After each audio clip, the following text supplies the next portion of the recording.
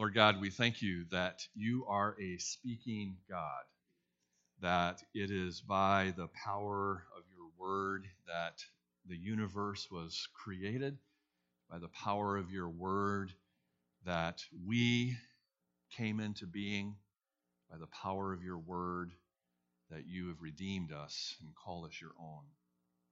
We ask, Lord, that the same powerful word would be present in and around us this morning, that you would create something new, a new possibility, a new hope, a new direction, a new future for us, that you would give us a new name and a new identity, that you would speak with power and clarity, that you would cut through the fog and the cobwebs and the dimness of our doubts and fears and insecurities, of our hostilities, of our busyness, and let us pause to attend to you, to hear you.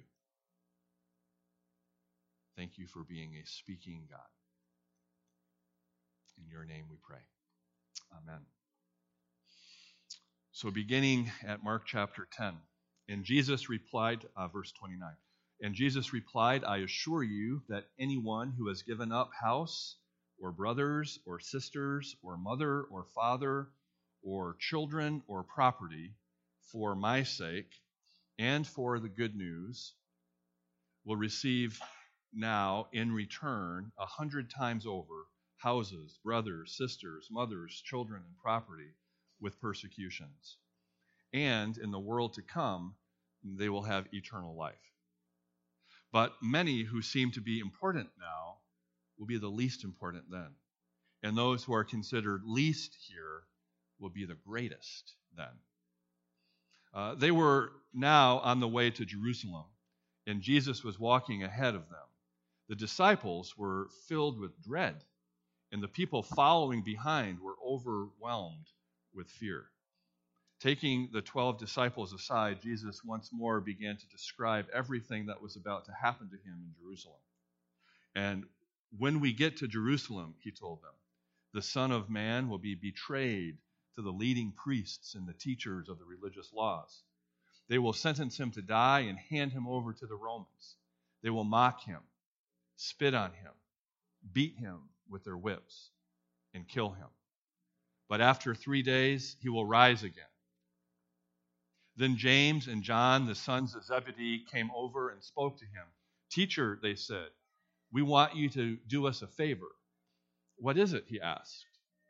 In your glorious kingdom, we want to sit in places of honor next to you. They said, one at your right and the other at your left.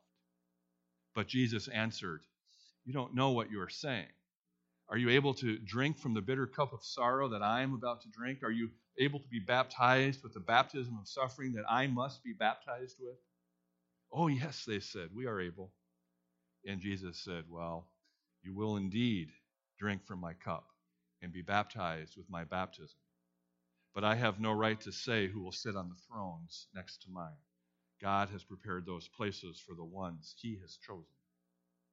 And when the 10 other disciples discovered what James and John had asked, they were indignant. So Jesus called them together and said, you know that in this world our kings are tyrants and officials lord it over the people beneath them. But among you it should be quite different. Whoever wants to be a leader among you must be your servant, and whoever wants to be first must be the slave of all. For even I, the Son of Man, came here not to be served, but to serve others, and to give my life as a ransom for many. And we'll ask God to bless this reading, his holy and inspired word. Amen. Bible scholar and pastor N.T. Wright tells the following story about an archbishop who was hearing the confessions of 3 hardened teenagers in his parish. And these 3 teenagers came in to confess their sins to the archbishop, and they all thought it was a joke. And so they decided to have some fun with it. And the first teen went into the confessional and began to confess his sins and just began to confess to all sorts of sort of egregious and ludicrous crimes and activities that he never committed, was never a part of. I killed off my neighbor. I stole the crown jewel. All kinds of bizarre things. The second teen came into the confessional and also began to confess to all sorts of outlandish and ridiculous and grievous sins that he hadn't committed. It was all a joke to them. And of course, the archbishop was wise enough to immediately see through the game. And he played along with the teenagers. And the first two teenagers, after they had confessed their sins to the archbishop, left the cathedral laughing at the great joke that they had played. But the third teen came in, and the archbishop listened to what the teen said, and this teen also made a mockery of the experience and joked and laughed his way through the confession. And this time, though, before he could leave, the archbishop said, "Okay, now you have confessed to these sins. Now here's something that I want you to do. What I want you to do is I want you to walk all the way across this building, walk to the front of the sanctuary, and stand there in front of the cross. And I want you to imagine Jesus on that cross. And as you stand there in front of that cross, I want you to look at the cross and say, 'You did all of this for me, and I don't care that much.' And I want you to say it 3 times. And the teen gulped, walked across the building, walked through the sanctuary to the very front of the altar. He stood and looked up at that cross. And he said in a defiant voice, 'You did all of this for me, and I don't care that much.' He took a breath, slightly weaker voice. He said, 'You did all of this for me, and I don't care that much.' And then he couldn't say it the third time. The archbishop who was telling the story to N.T. Wright said, 'And the reason that I know that this story is true is because I was that third boy.' There's something about the cross. There's something about the power of the cross. There's something about the mystery of the cross. There's something about Jesus dying on the cross that leaps over all of our theoretical discussions, all of our explanations, all of the possibilities for how we explain it. And instead, the cross reaches out and grabs a hold of us. The cross explains us. The cross grasps us. And somehow when the cross does that, we have a sense that we are being grasped by the love of God. Fleming Rutledge, in her book, The Crucifixion, writes these words: "There have been many famous deaths in world history. We might think of John F. Kennedy, or Marie Antoinette, or Cleopatra, but we do not refer to the assassination, or the guillotining, or the poisoning. Such references would be incomprehensible. The use of the term the crucifixion for the execution of Jesus shows that it still retains a privileged status. When we speak of the crucifixion, even in this secular age, many people will know what is meant. There is something in the strange death of this man identified as the Son of God that continues to command special attention. This death, this execution, above and beyond all others, continues to have universal reverberations. Of no other death in human history can this be said. The cross of Jesus stands alone in this regard. There were many thousands of crucifixions in Roman times, but only the crucifixion of Jesus is remembered as having any significance at all, let alone world-transforming significance. When we come to the cross, we're not just coming to a challenge for us to understand. But we're coming to a place where God grabs a hold of us, embraces us, holds us, and in the process, transforms the world. Jesus had a keen understanding of the significance of what would happen on that cross. He describes, though, the significance of his own death only 2 times. Only on 2 occasions does he describe the significance of his death. There are other places where he describes the fact of his death. He says that he will die. He talks about several times a prediction of his death. But only on 2 occasions does he describe the meaning of his death. The meaning as he sees it. The meaning as he understands it. And so this morning, as we look at this passage in Mark's gospel, we want to see what Jesus sees. We want to see what Jesus sees as he's moving towards Jerusalem. And in Jerusalem, a trial and ultimately a crucifixion. We want to see what Jesus sees and understand what Jesus understands and experience what Jesus experienced. And if we're going to do that, we need to be able to see differently. We need to have different eyes. We need to see the world through a different lens. And this morning, I'm going to ask us to see through the lens of what biblical scholars sometimes call apocalyptic. Apocalyptic.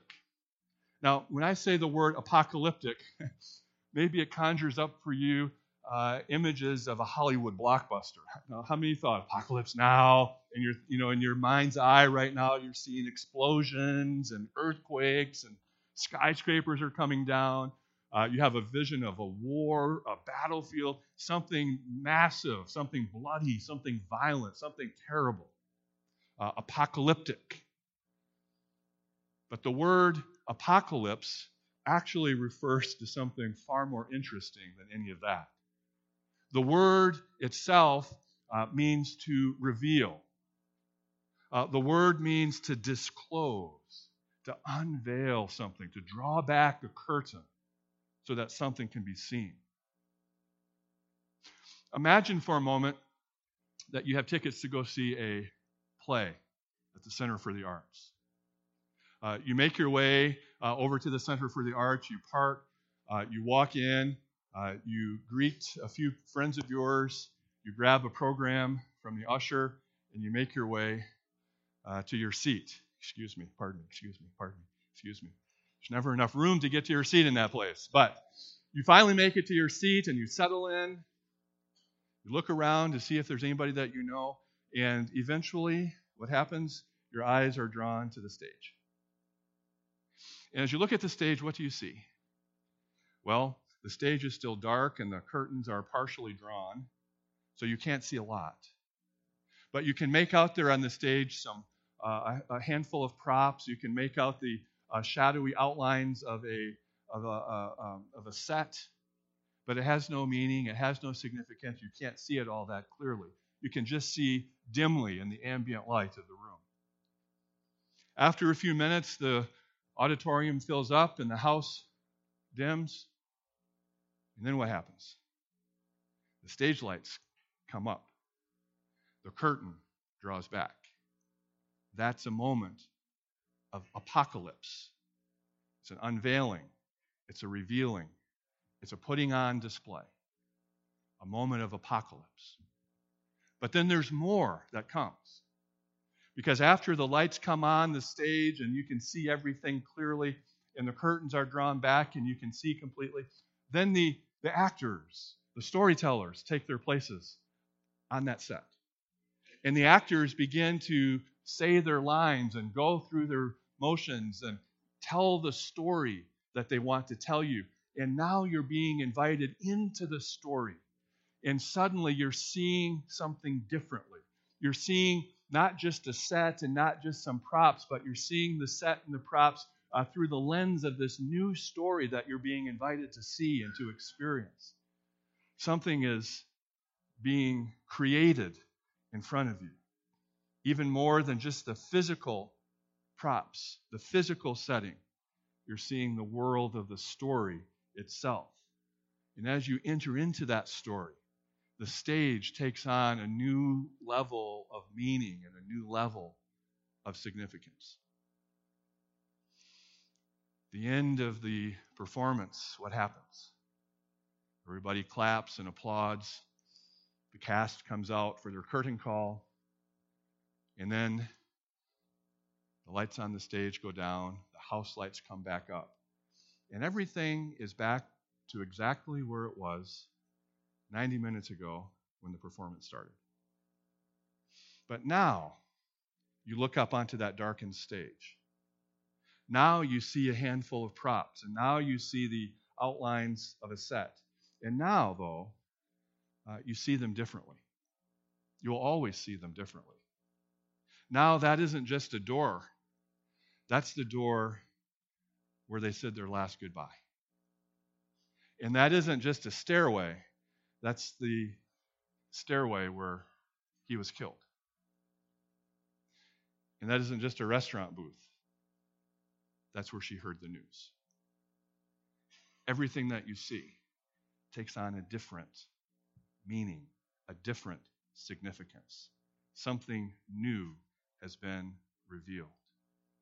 Apocalypse is an unveiling so that something new can be revealed. And when you see that something new, the meaning of everything changes. So Jesus says, it looks like just an empty set. It looks like you've given up everything in order to follow me. It looks like you've lost a lot. But in the bigger story that God is telling, when the lights come on and the curtain draws back, what you're going to see is rather that you've gained everything. What you've actually been doing is losing what you cannot keep in order to gain what you cannot lose. It may look like that person over there is really powerful and really important and really significant. You might want to idolize that person and become like that person and emulate that person. And that person is on a pedestal for you. But Jesus said, When the lights come on and the curtain draws back and you can see differently and you can enter into the bigger story that God is telling, that person is a nothing at all. Instead, the new meaning is the first will be last and the last will be first. We're going to see the world differently. Reality will look different. It's not just shadows and shapes and props and sets, but it all has a different meaning, a new significance. Back in verse 27, he says, this looks impossible. I get that. It looks impossible. And when people see impossible things, they get afraid, they shy away, they back down, they don't pursue it. When it looks impossible, people give up. But Jesus says, I want you to see something different. I want you to look at this through a different lens, because what is impossible for you is possible for God. It's a different way of seeing. This morning, we come to the cross, and as we're grabbed by the power of the cross, the uniqueness of the cross, I want us to see something differently. I want us to be reminded of the way that Jesus looks at his reality from a different perspective, through the lens of this larger story. And notice how Mark tells the story. He says that Jesus is pressing on toward Jerusalem. This is actually the third time that Jesus, in the very short, succinct Gospel of Mark, is about to describe the fact that he's going to go to Jerusalem to die. The disciples and the crowds have heard that message. They don't know what it will all mean, but they're busy trying to avoid it. They know that if they go to Jerusalem, there's going to be trouble. And yet Jesus is unflinching. Jesus never wavers. And the disciples and the crowds are starting to get nervous. As they get closer and closer and closer to Jerusalem, their anxiety is going higher and higher and higher. They're frightened. but Jesus is on a mission. What I want us to see here is that Jesus' death isn't a passive experience. It's not as if Jesus was suddenly surprised. It wasn't as if Jesus' life was taken from him against his will. No, what we see here is Jesus is storming the hill. He's taking the enemy by force. Back in the 3rd chapter of Mark, Jesus is trying to explain the significance of his life and his ministry, and the religious powers come and say, you're a servant of Satan, you're demonic, you're evil, you're a problem. And Jesus begins to explain the significance of his ministry, the work that he will do in these terms. He says, listen, it's in Mark chapter 3:27. No one can enter into a strong man's house without first tying him up. Then he can plunder the strong man's house. And that little parable is in all 3 of the first 3 Gospels. Jesus says, the purpose of my life, the thing that I'm doing is I am storming into the strong man's house. I'm tying him up. I'm restraining him. And I'm plundering his house. I'm taking back what was always rightfully mine. The disciples know that this confrontation with the powers of their day is about to happen. And they are afraid. They're terrified. And then listen to how Jesus describes the fight that's about to happen. He says that he will be betrayed and handed over to the priests, religious leaders. Then ultimately he will be handed over, he says, to the Romans. Jesus is describing the 2 most present, controlling, influential powers in the world from the perspective of the disciples. The church and the state. The massive influence, massive power, massive wealth that is arrayed against Jesus. These are the powers that Jesus says will destroy him. And it will look like absolute defeat.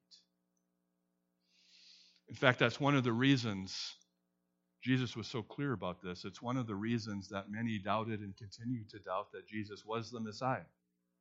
The Jewish people had a picture of a Messiah who was a military hero, who would take on the powers of the day, who would cleanse the temple and defeat the Romans. The Messiah would do all of that in an effort to restore Israel to its former glory. What they had no room for was a Messiah who would go and be handed over. They had no room for a Messiah who would be captured. They had no room for a Messiah who would be defeated. But Jesus says this is precisely what will happen. I'm going to do battle. I'm going to die. And then he says, but in 3 days, I will rise again. And I will be victorious. I will win. I also want you to notice what he doesn't say about the significance of his death. In this text, in this place, the New Testament Jesus doesn't say, I'm going to go to Jerusalem because you have all sinned. He doesn't say, I'm going to go to Jerusalem because you have lied and cheated and stolen, and you've yelled at people when you shouldn't have, and you've held back your tithe. He doesn't say, you've all sinned, and you've sinned so much that I have to go and die in order to forgive you. All of that is true. But what Jesus is saying is so much more. So much more. What he says is that he is going to Jerusalem to defeat the very powers that are trying to defeat him. In other words, the curtain is coming back and the lights are coming on and a bigger story is being revealed and we're being invited in. And Paul says in Colossians chapter 2, having disarmed the powers and the authorities, he made a public spectacle of them, triumphing over them on the cross. Defeating, disarming the powers and the authorities, triumphing over them on the cross. In other words, Paul is saying the cross is a place of triumph. It's a word that brings us into the space of a military victory. And then later, Paul writes in Ephesians, our battle is not against flesh and blood, but against the powers. So here's the larger picture. Here's the apocalyptic lens. In the Bible, sin is both an individual act and an oppressive power, like a foreign invader. So the individual sins, little s, plural word. The individual sins, and those individual little case s sins can be forgiven. And last week we talked about the fact that that forgiveness is costly. It's always costly to forgive. It's sacrificial to forgive. The cross is a place of atonement for those sins. It's a place where guilt is set aside. Guilt is covered up. Sins are forgiven and removed, and it's sacrificial.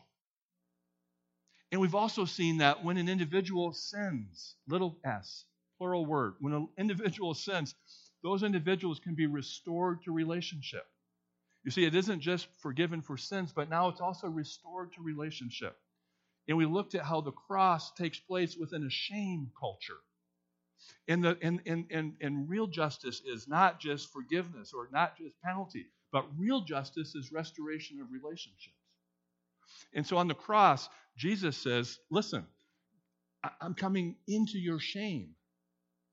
And you get a glimpse of that in Jesus' words here in Mark's gospel. He doesn't say, I'm going to suffer horrendous physical torture. What he says is, I'm going to be mocked. I'm going to be spit on. And then I'm going to die. The mocking and the spitting is entering into a place of shame. Jesus says, I see you in your shame. I know your shame. I know how desperately you want to hide and how desperately you hope that your secret sins and brokenness will never be seen. I see you in that. And I'm coming right into it with you. And I'm going to spread my arms open. And I'm going to embrace you here. I'm going to embrace you in the midst of your shame. I'm going to heal the relationship that you're trying to hide from. And I'm going to love you until you trust me. All of that is happening on the cross. Sin is being atoned and forgiven. Shame is being overcome. And Jesus says, sin isn't just an individual act. It isn't just a lower case. It isn't just the symptom. It's also the disease. It's also a power. It's a capital P power. And in fact, the Bible says that the whole cosmos is captive to this foreign power. Now, what's true is that this power, this capital P power, this presence, can express itself in this world through the systems and structures that we have to contend with. The religious and political systems and structures of Jesus' day conspired against him. But behind the scenes, when the curtain is drawn open and the stage lights come on and the story is told, what we learn is that behind the scenes, in the spiritual realm, a place that you don't normally see, there are powers and forces at work against God and against God's people and against God's purposes. And in the face of those powers, forgiveness isn't enough. Repentance doesn't get it done. Sacrifices fall short. What is needed is a greater power. A power that can bind the strong man and take back what was previously pillaged. The cross isn't just about forgiveness, because sin isn't just a lowercase symptom. It's also a capital D disease. It's also about defeating the powers and rectifying the damage that they have done. If you've ever been in a position to speak with family members who are survivors of violence, you've heard this distinction. I remember sitting with a family where a wife, mother, left behind a young husband and children after being murdered. I remember sitting with another family whose son was killed by a drunk driver, a man who had driven drunk on 2 previous occasions. In both cases, there's atonement. Both cases, there's forgiveness. Forgiveness can happen. It's costly. It's not cheap. It's not easy. It's costly. But they would also say, in forgiving the person who took our loved one away from us, and forgiving that person, it doesn't make anything right. Still have a gaping hole. I still live with the loss. Our world is still mired in violence under this belief that violence is a solution to something. Our world is still stuck in addiction and all of the reasons that people turn to substances to escape. None of that is made right by forgiveness. Something else is needed here. And the cross, viewed apocalyptically, from God's side of the story, the cross is the more. It's the place where those powers are defeated and that loss is turned around. I talked to my friends in New York City, friends who were in the city when the towers came down, friends who lost friends in those towers. Through an incredible act of sacrificial love, they have forgiven the men who piloted those jets. They've forgiven. For their own sanity and their own wholeness, they needed to do that. But the powers aren't defeated by forgiveness.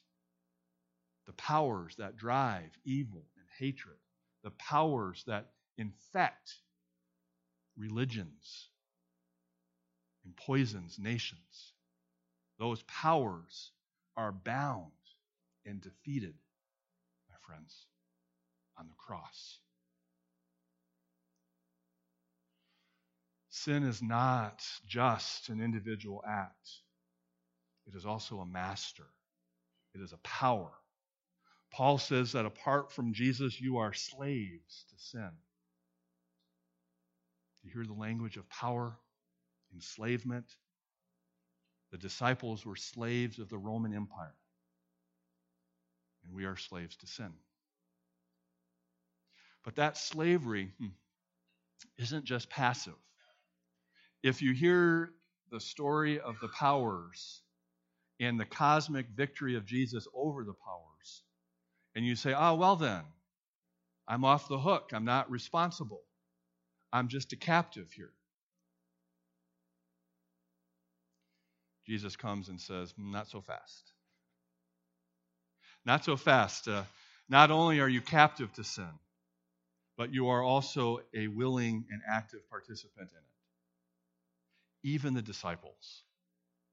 Even the disciples, the men that Jesus has gathered around himself and said, you are the best hope for the world. You are the ones that I will pour myself into. Even them, even the disciples, people who wrote pages of the Bible, are caught by the powers and willing and eager participants in it. So what happens? They demonstrate their complicity in the slavery. Everyone contributes to the power of sin. It's like the mass of each individual planet contributing to and being governed by the power of gravity. Disciples themselves are not only captives to sin, but they perpetuate it. And in this story, Jesus is going to suffer, be mocked, be spit on, and killed. And Mark says the next thing out of their mouths are, yeah, but which one of us is most powerful? Who gets the goods? Who gets the authority? Really, Jesus, who do you like best? That's the power speaking. That's the power at work. They're contributing to the powers. No one is immune. You contribute to the powers.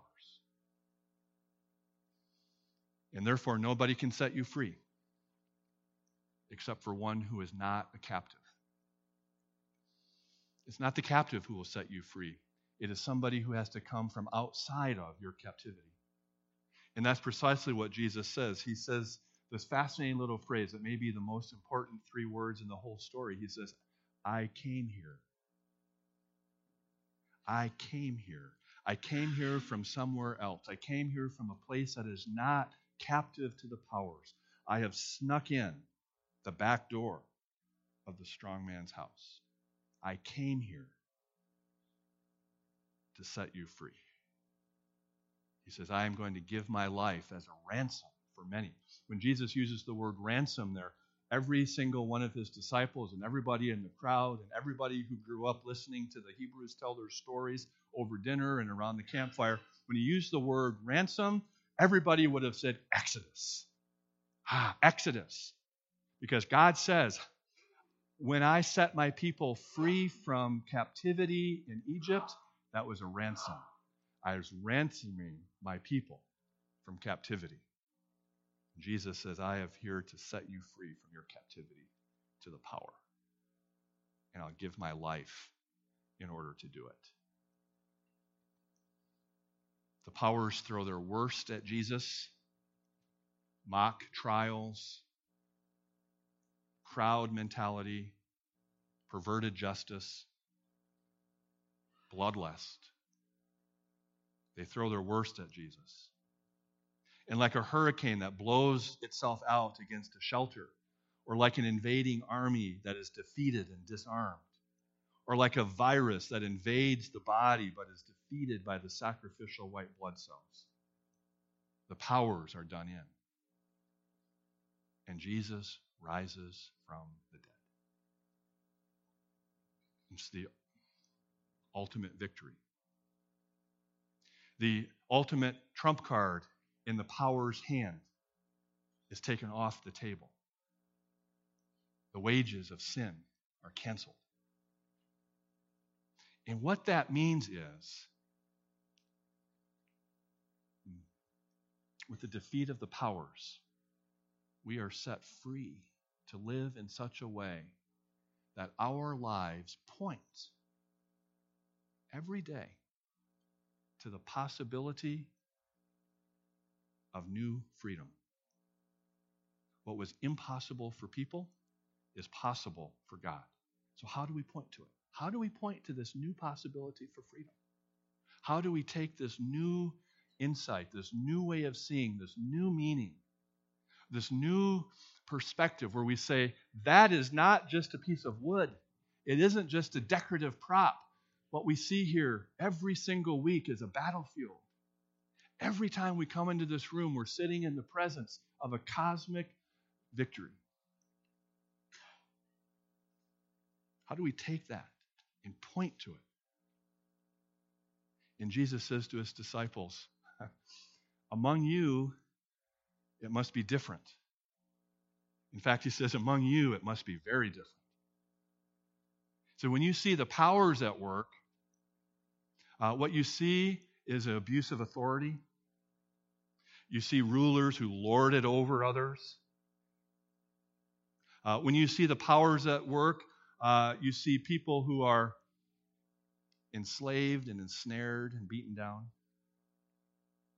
But you have to be different than that. Question for you, question for me, question for us is, are you living differently in light of the larger story that God is telling?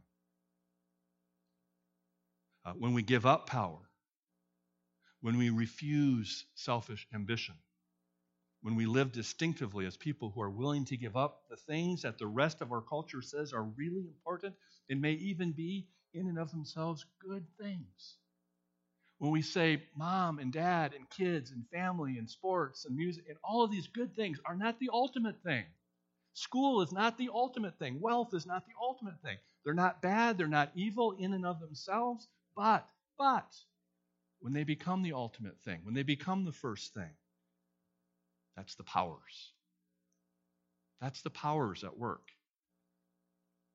When we don't live in fear of other people or reject people who frighten us, we're living in ways, when we do that point to the cross. It's like saying to somebody, I saw a play at the Center for the Arts last weekend, and I want you to come with me.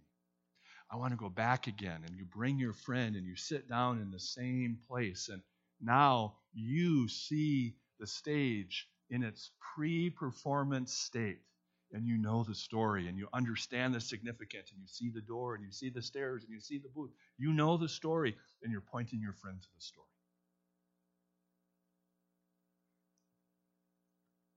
Your life is pointing us to a story. Your life is pointing everybody to a story. Your life is pointing to the story of Jesus' victory, or it's pointing to the story of the power's power. When we divide and defeat and accumulate, when we trust governments or institutions to save us, when we chase after power and influence and being right and winning at all costs and being safe and being comfortable, when we let fear govern our lives, then the power of the cross is dimmed in our lives. And we point people away from God's victory.